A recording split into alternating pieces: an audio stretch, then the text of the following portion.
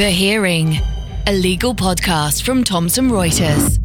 This person kept telling stories saying everybody who worked with me hated me. And I had sort of come to think that that must be true. And Anne got me to contact people as potential witnesses. And one person after another said, "What do you mean that you thought we hated you?" It was such a relief to realise that the world as I'd been told it was, constantly in this undermining thing, it really undermines your sense of self. Hello listeners, I'm Kevin Poulter, and in today's episode I'm joined by not one, but two remarkable women. The first, founder of the Women's Equality Party, Catherine Mayer, describes herself as a journalist, politician, whatever, in her book Attack of the 50-Foot Women. And alongside her is a giant of the legal world, Dr. Ann Olivarius of McAllister Olivarius, the firm she established in 1996 after a career which has taken her from Yale to London via Morgan Stanley, Goldman Sachs, and the Washington office of Sherman and Sterling. Individually, each of these women has campaigned and fought for gender equality in work and society. Together, they have challenged the status quo through political and legal means, including a high-profile court case against Time magazine, and are fighting for a fairer, brighter, and more equal future for us all. The Hearing. Catherine and Anne, thank you so much for meeting us. It's a pleasure to meet you both. And I'm also slightly on edge with a journalist and politician and an employment lawyer, amongst other things. So bear with me if I stumble over anything, please. It's been known to happen in the past. So, but equally, holding the positions you do, both as campaigners, politician, and really advocates and ambassadors for the feminist movement, do you have to be careful as well about how you say things and how they can be interpreted or misinterpreted? I think there's always a danger in a soundbite culture of things being taken out of context. But, I mean, to your introduction, I think I'm incredibly unscary. I've always been surprised when people are frightened by me, but I think Anne is really scary and you're right to be frightened of her. It's one of the reasons I love her. I might ask you to change places now, just to move on further away, but I'm sure that's not the true. Is that true? I don't think it's true. I don't see myself as scary at all, quite the opposite. But in any event, I hear that and I'll have to try and be more friendly in the future, I guess. Oh, no. No, she's magnificent in meetings. But, you know, there have been various meetings that we have been in the course of, this long legal action that we took together where I have been watching her and trying to keep my poker face while not knowing whether I wanted to laugh or cheer. Well, you've answered the first question, really, which is how you two came to know each other. Was that through the case that we'll talk about in a moment? No, I was very lucky because I had worked at Time magazine from 2004 until my involuntary exit in 2015. But I actually came to Time magazine through knowing Anne's husband. Oh. Her husband, Jeff McAllister, who's the McAllister in McAllister Olivarius, yes, was actually London bureau chief at Time magazine. Right. When I was working for the German media, and I was at that time the elected president of the Foreign Press Association in London. And he and I met through the Foreign Press Association, became friends, and he tipped me off when there was a job as a senior editor going. So he wasn't involved in hiring me, no, but he was actually led you up the garden path. He led me, yes, and has actually subsequently and completely unnecessarily apologized to me for everything that happened at Time magazine, as if it was his fault. But it did mean that I had known Anne as a friend before any of this happened, and Jeff, when he left Time, went back into the law, which he had originally been in the law. But we should have made this maybe a four-way conversation in that case. Well, except that he had to, we had to maintain very strict Chinese walls with this case, and he was never involved in the case.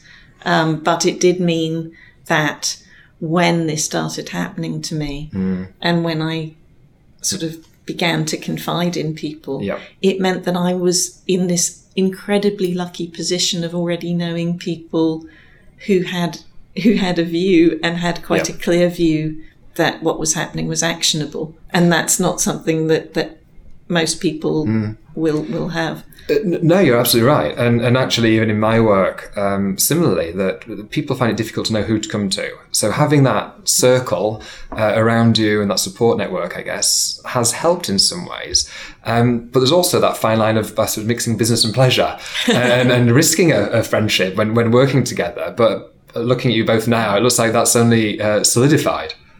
Oh, I think that's true, indeed. I must say, my husband, Jeff McAllister, when he was recruiting for Time and identified Catherine Mayer, he lobbied very hard behind the scenes to bring her on board. And he's not a political player, but I would say, with the exception of hiring Catherine, he felt so strongly. He'd done a lot of due diligence and felt that she was just top of the class in every respect. And he hasn't regretted that a day, all the years that she was there. He had such pride that she had come to Time because he loved Time and he wanted only the best for Time. And so that had to be Catherine. And you were there for a long time. Yeah, well, I think that's one of the sad things about this story is that I did and do love Time and still have some friends there. And Jeff was both part of my love for Time because, he was one of the great people there. Yep. And it was when I went there in 2004, it was before I was kind of in the very last flush of hiring before the Great Contraction started. Yeah. But even when they did, it was a really impressive place to work. And it had very high ideals and there were all these, it was one of those places you went to work and you were excited by the kinds of conversations you had and the thinking that went on. And so for me, I guess one of the sad things and one of the things I still resist is having my whole time at Time defined by the last years there, because the last years there were absolutely utterly miserable. But I had probably 8 really good years there, maybe. Yeah, and years of promotion and progression. And so how did you first notice?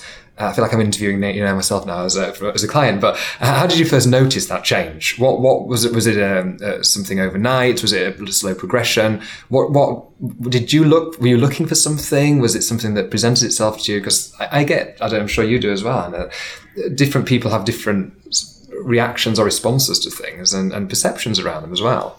One of the things I realised in retrospect is that things were really much worse than I allowed myself to acknowledge for quite a long period of time. And that is, in a way, I think one of the reasons that all people, but in particular women, sometimes put up with workplace stuff that they shouldn't do. It's because it's a coping mechanism that you actually tell yourself it's not as bad as you're feeling it to be.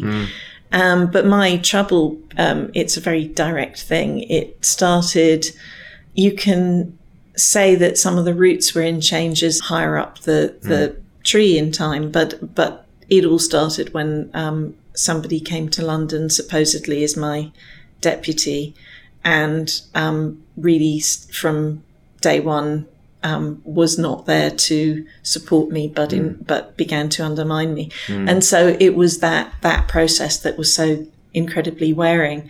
But I also spent a very long time, or what it felt like a very long time, thinking that this was somebody who could be appeased and brought on side, instead of understanding that this was never going to happen. And then you sort of, when you realise that you are being shown, you're being edged out in different ways, then I guess some of your energy goes into resisting being edged out instead of ever really standing back and understanding what's happening and what it's doing to you. But here I was very lucky too, because again, I suspect if I weren't a journalist, and not just a journalist, but a journalist who writes books, I wouldn't be such an archivist. But I archived absolutely everything, as Anne knows. I had enormously detailed notes, and I kept all of my emails separately, and I just saved everything. So it sounds like you're both a blessing and a curse as a client. But she has a very perfect memory. So that also is a rare gift. And those people who have it, you love as a lawyer to have as a client. Yep. And, she was reliable. Her testimony was complete. She knew what she was about. She knew what happened, and she could be very particular about it. And backs up with written records, which is one of the first things I always ask about, and I'm sure you do too, that it's so important to have that, what we call contemporaneous evidence. So, fantastic. But it doesn't make it any better. That doesn't sort of resolve a situation just by having that. You still have to go through that process. And how because ultimately there was a redundancy. There was a fraudulent redundancy. Yes. Sorry, I should put in inverted commas for the listener. I would say also in terms of my perfect memory, one of the things that, when I'm saying about coping mechanisms, I have a very good memory for dates, meetings, and associations between different things are also very helpful. Again, as a journalist, it means you can say, oh, I was in Scotland when this happened, or I was in Dublin when that happened. Or in one particularly notorious incident of discriminatory behaviour, I was with David Cameron in New York, in our New York office when that happened. But there was one way in which my memory was kind of faulty, or my perception was kind of faulty, and that was that in undermining me, this person kept telling stories saying that everybody who worked with me hated me. And I had sort of come to think that that must be true. So one of the reasons that I was so glad that I took action, I did so with real trepidation. And Anne got me to kind of contact people as potential witnesses. And one person after another said, what do you mean that you thought we hated you? That, there were people who had been bruised, that there were, there were lots of bad things that happened to other people. It's not just me. But, and so I'm not saying everybody sort of let me off the hook in terms of what I might have done for them, because they didn't. But it was such a relief to realise that the world as I'd been told it was, constantly in this undermining thing. I don't want to sort of overdo this, but I think it's like an abusive relationship might be in another way, that it really undermines your sense of self. It really undermines your confidence, but also just who you are. And so it's a healing process almost. One of the things that Catherine really demonstrates strongly is if you bring suit, you go forward with legal action, it does have you get in touch with the reality around you, and where someone's been gaslighted, as Catherine was, by this man, she was able to then face into this. And as she went to people, she then got to terms with a very different reality, one where she was actually deeply respected, where people really had wonderful experiences of working with her that he had undermined and tried to blot out. And so it's a wonderful healing process to have to go through that, I think, for very many people. It is. It's really healing. It's funny though, because if you deal with it as I had done, partly by telling yourself it's not as bad as you think, but also by, I'm a really good compartmentalizer. So, I mean, that was right the way through the legal action. It was very funny because people would come up to me who knew it was going on, and they'd say, how are you? And I'd go, fine. Why? I'd literally locked it away.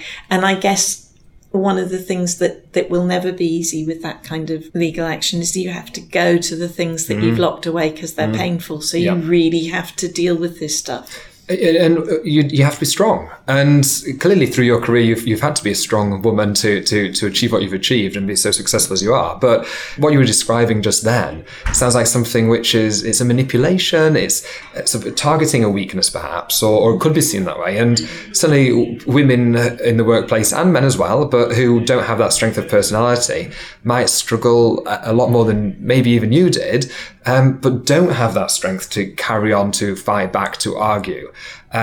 Or even the financial resource to back that up as well. And how do you suggest that those people work their way through this? I think that's a really good question, which I also want Anne to answer from her perspective. But from mine, one of the things I have to be careful of is becoming a proselyte for telling all women that they should do what I did, because, there are so many ways in which I had advantages here. I had the advantage of being far along in my career. Yeah. So in a way, the risks were lower. At the point where I was forced out, I was in my 50s. And so, the problems I was going to, that intensified the problems I might have in finding another job, because I was very senior and I was at an age where people don't necessarily want to employ you again. In a sector specifically, I would say as well, where it's even more difficult perhaps. Yes. So that made it, in terms of the damage of losing the job, then it made it worse. But on the other hand, it meant that I'd already had a really good career and I already had resources and I already had, this circle of acquaintance that was incredibly important.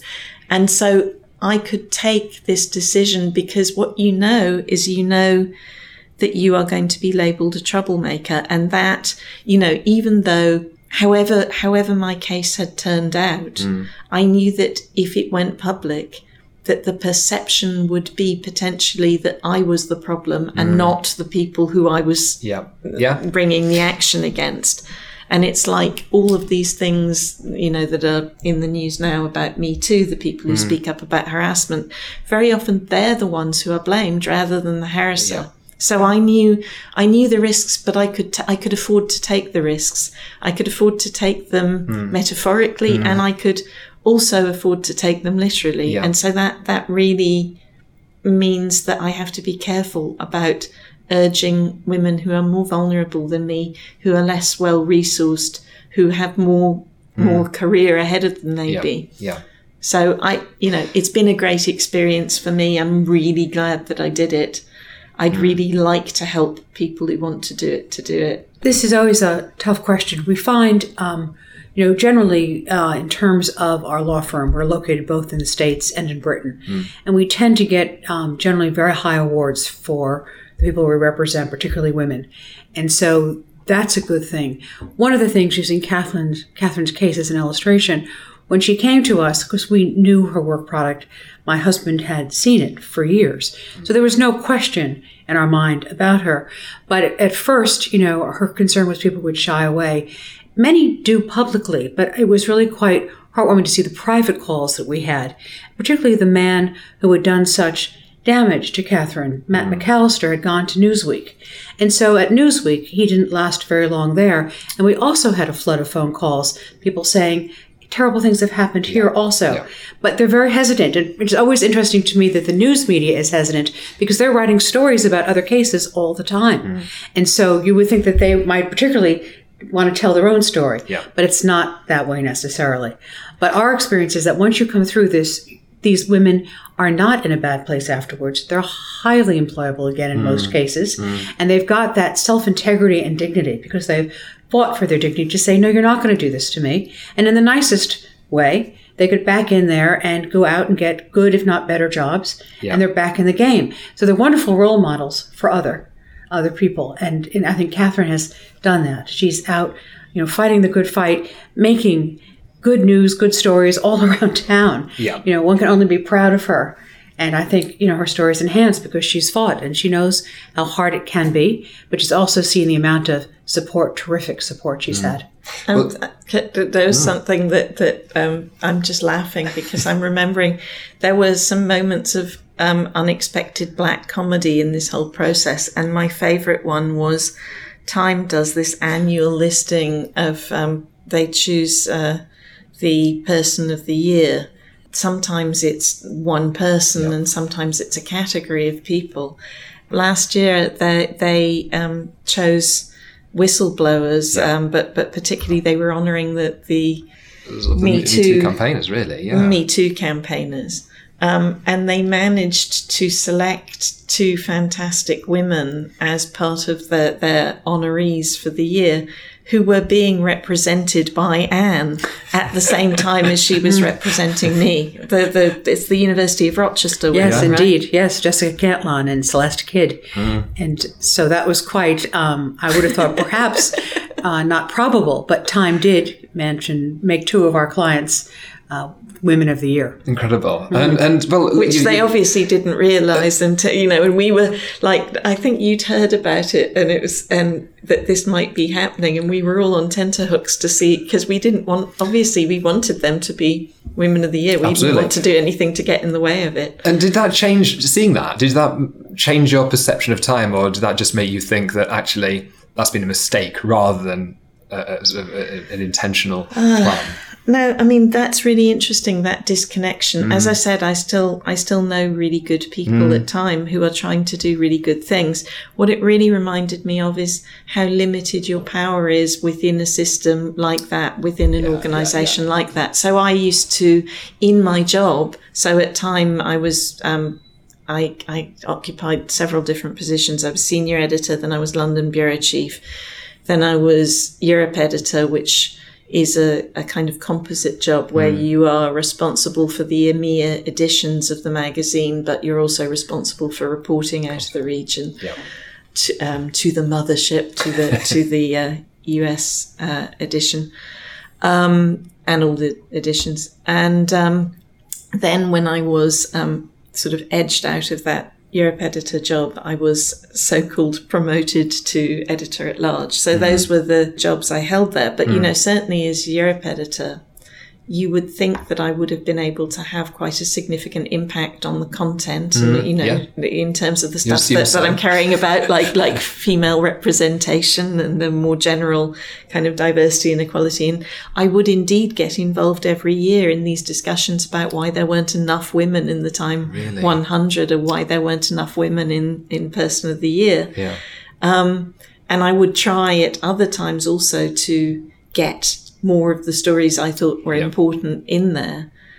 And it was always really difficult. But there are people doing good things, as evidenced by the decision to make those women, the University of Rochester women and fantastic women like Tarana Burke, to honour them. That's great, but it's out of step with the organisation itself. Well, you're right. And you mentioned 2 things, which I'm going to come back to Anne on. The first is really about the costs, because one of your most famous, I think, cases or campaigns was with the universities. You just mentioned University of Rochester, but back at Yale a few years ago, with Alexander and Yale. Can you tell us a little bit about that? Because that was a particular turning point, I think it's fair to say. Well, okay, that's a fair example of when I was younger at Yale as an undergraduate. The corporation of Yale, the ruling body of Yale, invited me to do a report on the status of women at the institution. That would have been 10 years after coeducation. So I investigated this report, and we started to see a whole series of cases where women, now go back to a time, this is pre-AIDS, women are having a lot of sexual relationships with faculty members. And we then went to the Yale administration and said, there's no central depository where you can actually lodge this information. So, Yale may have a sexual predator as a professor, but you wouldn't know it because it's all individually reported and there's no catalog. That's all we want. Yale wouldn't give us that. They then supported the men and said, that's fine. That's what they do, and we're not going to do anything about it. And so I organized with a group of other women a case, and we called that behavior sexual harassment. It hadn't been argued before, and we brought the first case in education in that area. Now, we lost that case because as we graduated, the court said, you don't have standing to keep that case going. And so one by one, the plaintiffs fell off. But certainly, the judge also said that these legal theories did constitute sex discrimination under Title IX of the Civil Rights Act. And so we created new law there. And that has been a very powerful instrument. But I will say from my own experience, for what Catherine has gone through, I was just graduating, and certainly at Yale at the time, Yale engaged in a smear campaign on our plaintiffs. And so for me, for instance, I was told, I only heard, but I was publicized to be a lesbian at the time, and also somebody who was failing out of Yale. Now, go back many years, to call a woman a lesbian was not something that you did out of kindness. No. It was meant deliberately as a smear. And I happened at the time to be sleeping with the man who is now my husband, who actually was pivotal in hiring Catherine. And so he was quite surprised when he heard this. And Yale put this around. And then the other thing about that I was failing out Well, I was at the top of my class at Yale. I got admitted to Harvard and Yale law schools, and a Marshall and a Rhodes Scholarship. So it was actually just the opposite. But for me, it was a coming of age to think that this beloved institution called Yale that I really cared about, just like Catherine and Jeff cared about time. You just believed in these institutions, and to think they could play dirty was really so horrible. So I left there, and I got a lot of name calling, and it wasn't a happy time, but I left still loving Yale. Now, of course, I'm 63, years have passed, and now I'm one of Yale's great heroes. So you come back in life, you get seen in a different way. And just a few years ago, when Yale was looking for a new general counsel, members of the corporation came to me and said, would you take on the job? Yeah. And I said, if you really want to be a leader in the academy, if you want to change the world and make Yale, a good role model for how we can do all the things that have to be done at universities, combat sex discrimination, race discrimination, sexual assault, rape, I'm your girl. And they said, no, we don't want to do that. Still. And I said, I'm not your girl. They said, we'll pay you a lot of money. I said, I already make a lot of money. Yeah. I have no interest. I'm not motivated by money. So world change, institutions sometimes, change. Yeah. I mean, for Catherine's case, the thing that in a way saddens me if we had gone on with it is that I think there's another issue there that I would have liked to have litigated as a lawyer concerned with social justice, and that's the gender pay gap. Because certainly it was really clear, because my own husband, who saw a lot of salaries and hired a lot of people for time, and he fought for equality, but certainly, he himself knew of great changes on gender, gaps between what we were being paid. My own husband's salary by the time he left, and where Catherine had been, rose above him at time, bless her, and he was still making far more money than she had been making. There's something really wrong about that, and that really has to be addressed. And across sort of the media particularly is really in the spotlight at the moment about gender pay gap issues, about diversity and discrimination generally. We look at the BBC, we look at Radio 2 at the moment, big stories about how Chris Evans was paid so much and Zoe Ball's expected to be paid less, and all these other conversations going on still, up and down, in court, out of court.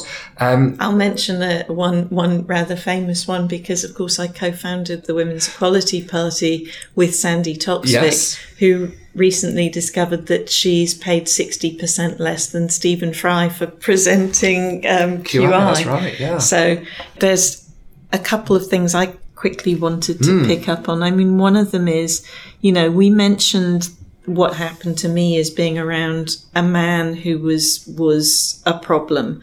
But actually, I'm not trying to exonerate him, but for me, it's about the institution and about, you can have one individual who creates problems, but if the institution deals with it properly, then it shouldn't be a problem. And so for me, I really hope that there is kind of institutional learning there. There was certainly learning for me. One of the things was around not thinking that the HR department is your friend, which is a pretty obvious thing, but took me by surprise to what extent they aren't. I mean, we, in the course of this action, because I did it in the States, it's different to what people would expect here. So the first part of it went to the Equal Employment Opportunities Commission, and then they gave the right to sue, and then we followed up on that. At every point, by the way, giving time a chance to settle, which they didn't take. But the EEOC, we were able to lodge a Freedom of Information request to get the supporting documents that had been supplied to the EEOC. And some of those are jaw-dropping. Absolutely jaw-dropping, not just in terms of the perfidy, is that how you pronounce it? Perfidy, whatever the word I'm looking for, of individuals, but also of the institution itself. And we saw the conversations that went back and forth about like knowing that people actually warning, she'll have a case for sex discrimination if you do that. Really? Oh God, yeah. I mean, they did it anyway. And they did it anyway. Even though knowing that Catherine had a strong case and they had investigated it and they knew that they had a bad actor in Matt McAllister. Yeah. There's documents to that effect, but they still didn't relieve her from that. She had to still go through the system to prove it. You mentioned institutions. Yeah. And I'm going to talk briefly about another institution, the presidency of the United States. And you talk about sort of bad actors and how the institutions should step in. Do you see any sort of resolution? I'll mention your book briefly, Attack of the 50-Foot Women. But you talk in some detail about how Trump came to be president, despite and in spite of all of the evidence against him, all of the personal comments that he's made on record about women, against women. We can't talk. We've not got time to talk about how it's possible, but how can it be resolved in any way? Well, I think the how it's possible is important and relevant. So, I mean, one of the things is the number of white women who voted for Trump, the 53% of white women voting for Trump. That is sort of, one of the arguments in my case potentially was that it couldn't be sex and age discrimination because one of the people involved was Time's first ever female editor-in-chief, who's a woman of about my age. But women are co-opted into these systems very often and don't sort of understand the mechanisms, because we all kind of teach ourselves to swim in a male-dominated world rather than changing the system, if you like. So that's one thing. But another thing is about the power of things going public. So Anne mentioned all the calls and support that I got when my story went public, and it went public not of my volition, but because in the States your complaint goes public and the press picked up on it, and then it became a big story. And that unleashed this flood of partly people offering us testimony, which was amazing because, all this new support that came forward, but also lots and lots of people who were completely unrelated to this, but saying, oh my God, this sounds exactly like what's happening to me. Now that's very analogous to the Me Too movement. And Trump, of course, there are so many women who've come forward to make the accusations against him. We know so many other things about him that would question, whether this is in any way a fit or proper person to be in the White House. But we also see a confusion. These things can't be resolved until they become public. But the notion that by becoming public they are resolved is clearly given the lie by the fact that Trump is still unscathed in the White House. And the people who tell us that the Me Too movement has gone too far, when actually almost nobody has had any really serious consequences arising from it. Apart from often the women that come forward. Apart from the people who blow the whistle, exactly. Just to, I'm afraid I've got to finish off, which is, I'm going to drag you back another time because there's so much to talk about with yours, particularly, both of you. But with your own case, what was the resolution in the end? Because that's now over, you've moved on. Is that right? Yeah. What I can say is that there has been an amicable resolution, which I am deeply delighted about. Good.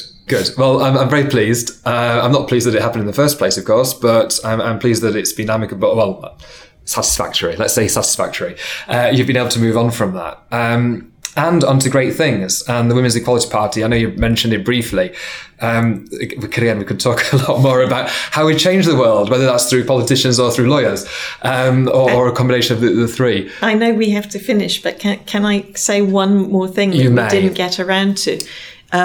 In that point about things going public and whether it creates change, we didn't, because I talk too much, we didn't get around to talking about compromise agreements and NDAs. Yeah. And I just wanted to say that this is a really big but really complicated issue. So, Anne and I were talking on the way here, is the problem with the law or with the application of the law? It's probably both. Yeah. But things need to come out in order to be resolved. And kind to that as well, custom and practice. Mm-hmm. People get used to doing things a certain way and it never gets tested. It's only when they get tested that we actually take a step back and say, is this right? Which is, I think, something that both of you have been doing throughout your careers, and asking, just because this is how we do it, is this the right way to do it? And for that, obviously, we applaud you and thank you. And thank you again for your time today. It's been an absolute pleasure. Thank you for having us. That's no problem. The Hearing. I hope you enjoyed this episode of the podcast. Please like us. or just follow and subscribe. We also want your feedback, so rate and review us or get in touch using the hashtag #TheHearingPodcast. The Hearing, a legal podcast from Thomson Reuters. To find out more, go to tr.com/The Hearing or subscribe via iTunes, Spotify, or wherever you get your podcasts.